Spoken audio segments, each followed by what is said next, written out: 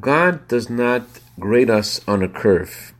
So just because I'm doing more than everybody around me doesn't mean that I'm doing what I need to do. Good afternoon. The Talmud in Ketubot, page 66b, relates an incredible story about the once wealthy Nakdimon ben Gurion.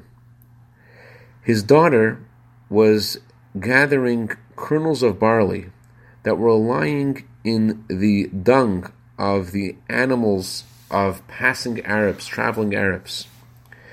And she saw Rabbi Yochanan ben Zakkai, who was riding on a donkey and traveling with his students, and she runs over to him and she says, "Rebbe, please feed me." And Rabbi Yochanan ben Zakkai responds to her, "Who are you?" And she says, "I am the daughter of Nakdimon ben Gurion."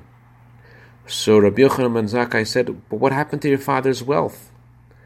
And she responded, "People say that the salt of money, in other words, the preservative of money, what helps you retain your money, is chaser, is losing it, meaning giving it away and doing acts of kindness with your money is what helps you preserve your money."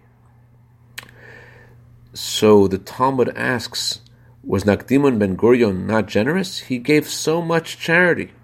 And the Talmud answers, yes, he gave a lot, but not as much as he could have. Rabbi Yochanan ben Zakkai exclaimed, "How fortunate are you, Jewish people! When you do the will of God, there is no nation that can control you. But when you don't, you are left to the rule of the nations of the world, and even the rule of the animals of the nations of the world." We need to do what God expects each of us to do. I'd like to dedicate our minute of Torah today to Rabbi and Mrs. Mendel Lipsker in honor of Rabbi Lipsker's birthday today. May you have a year of bracha, v'atzlacha, begashmus, v'ruchnias. Have a wonderful day.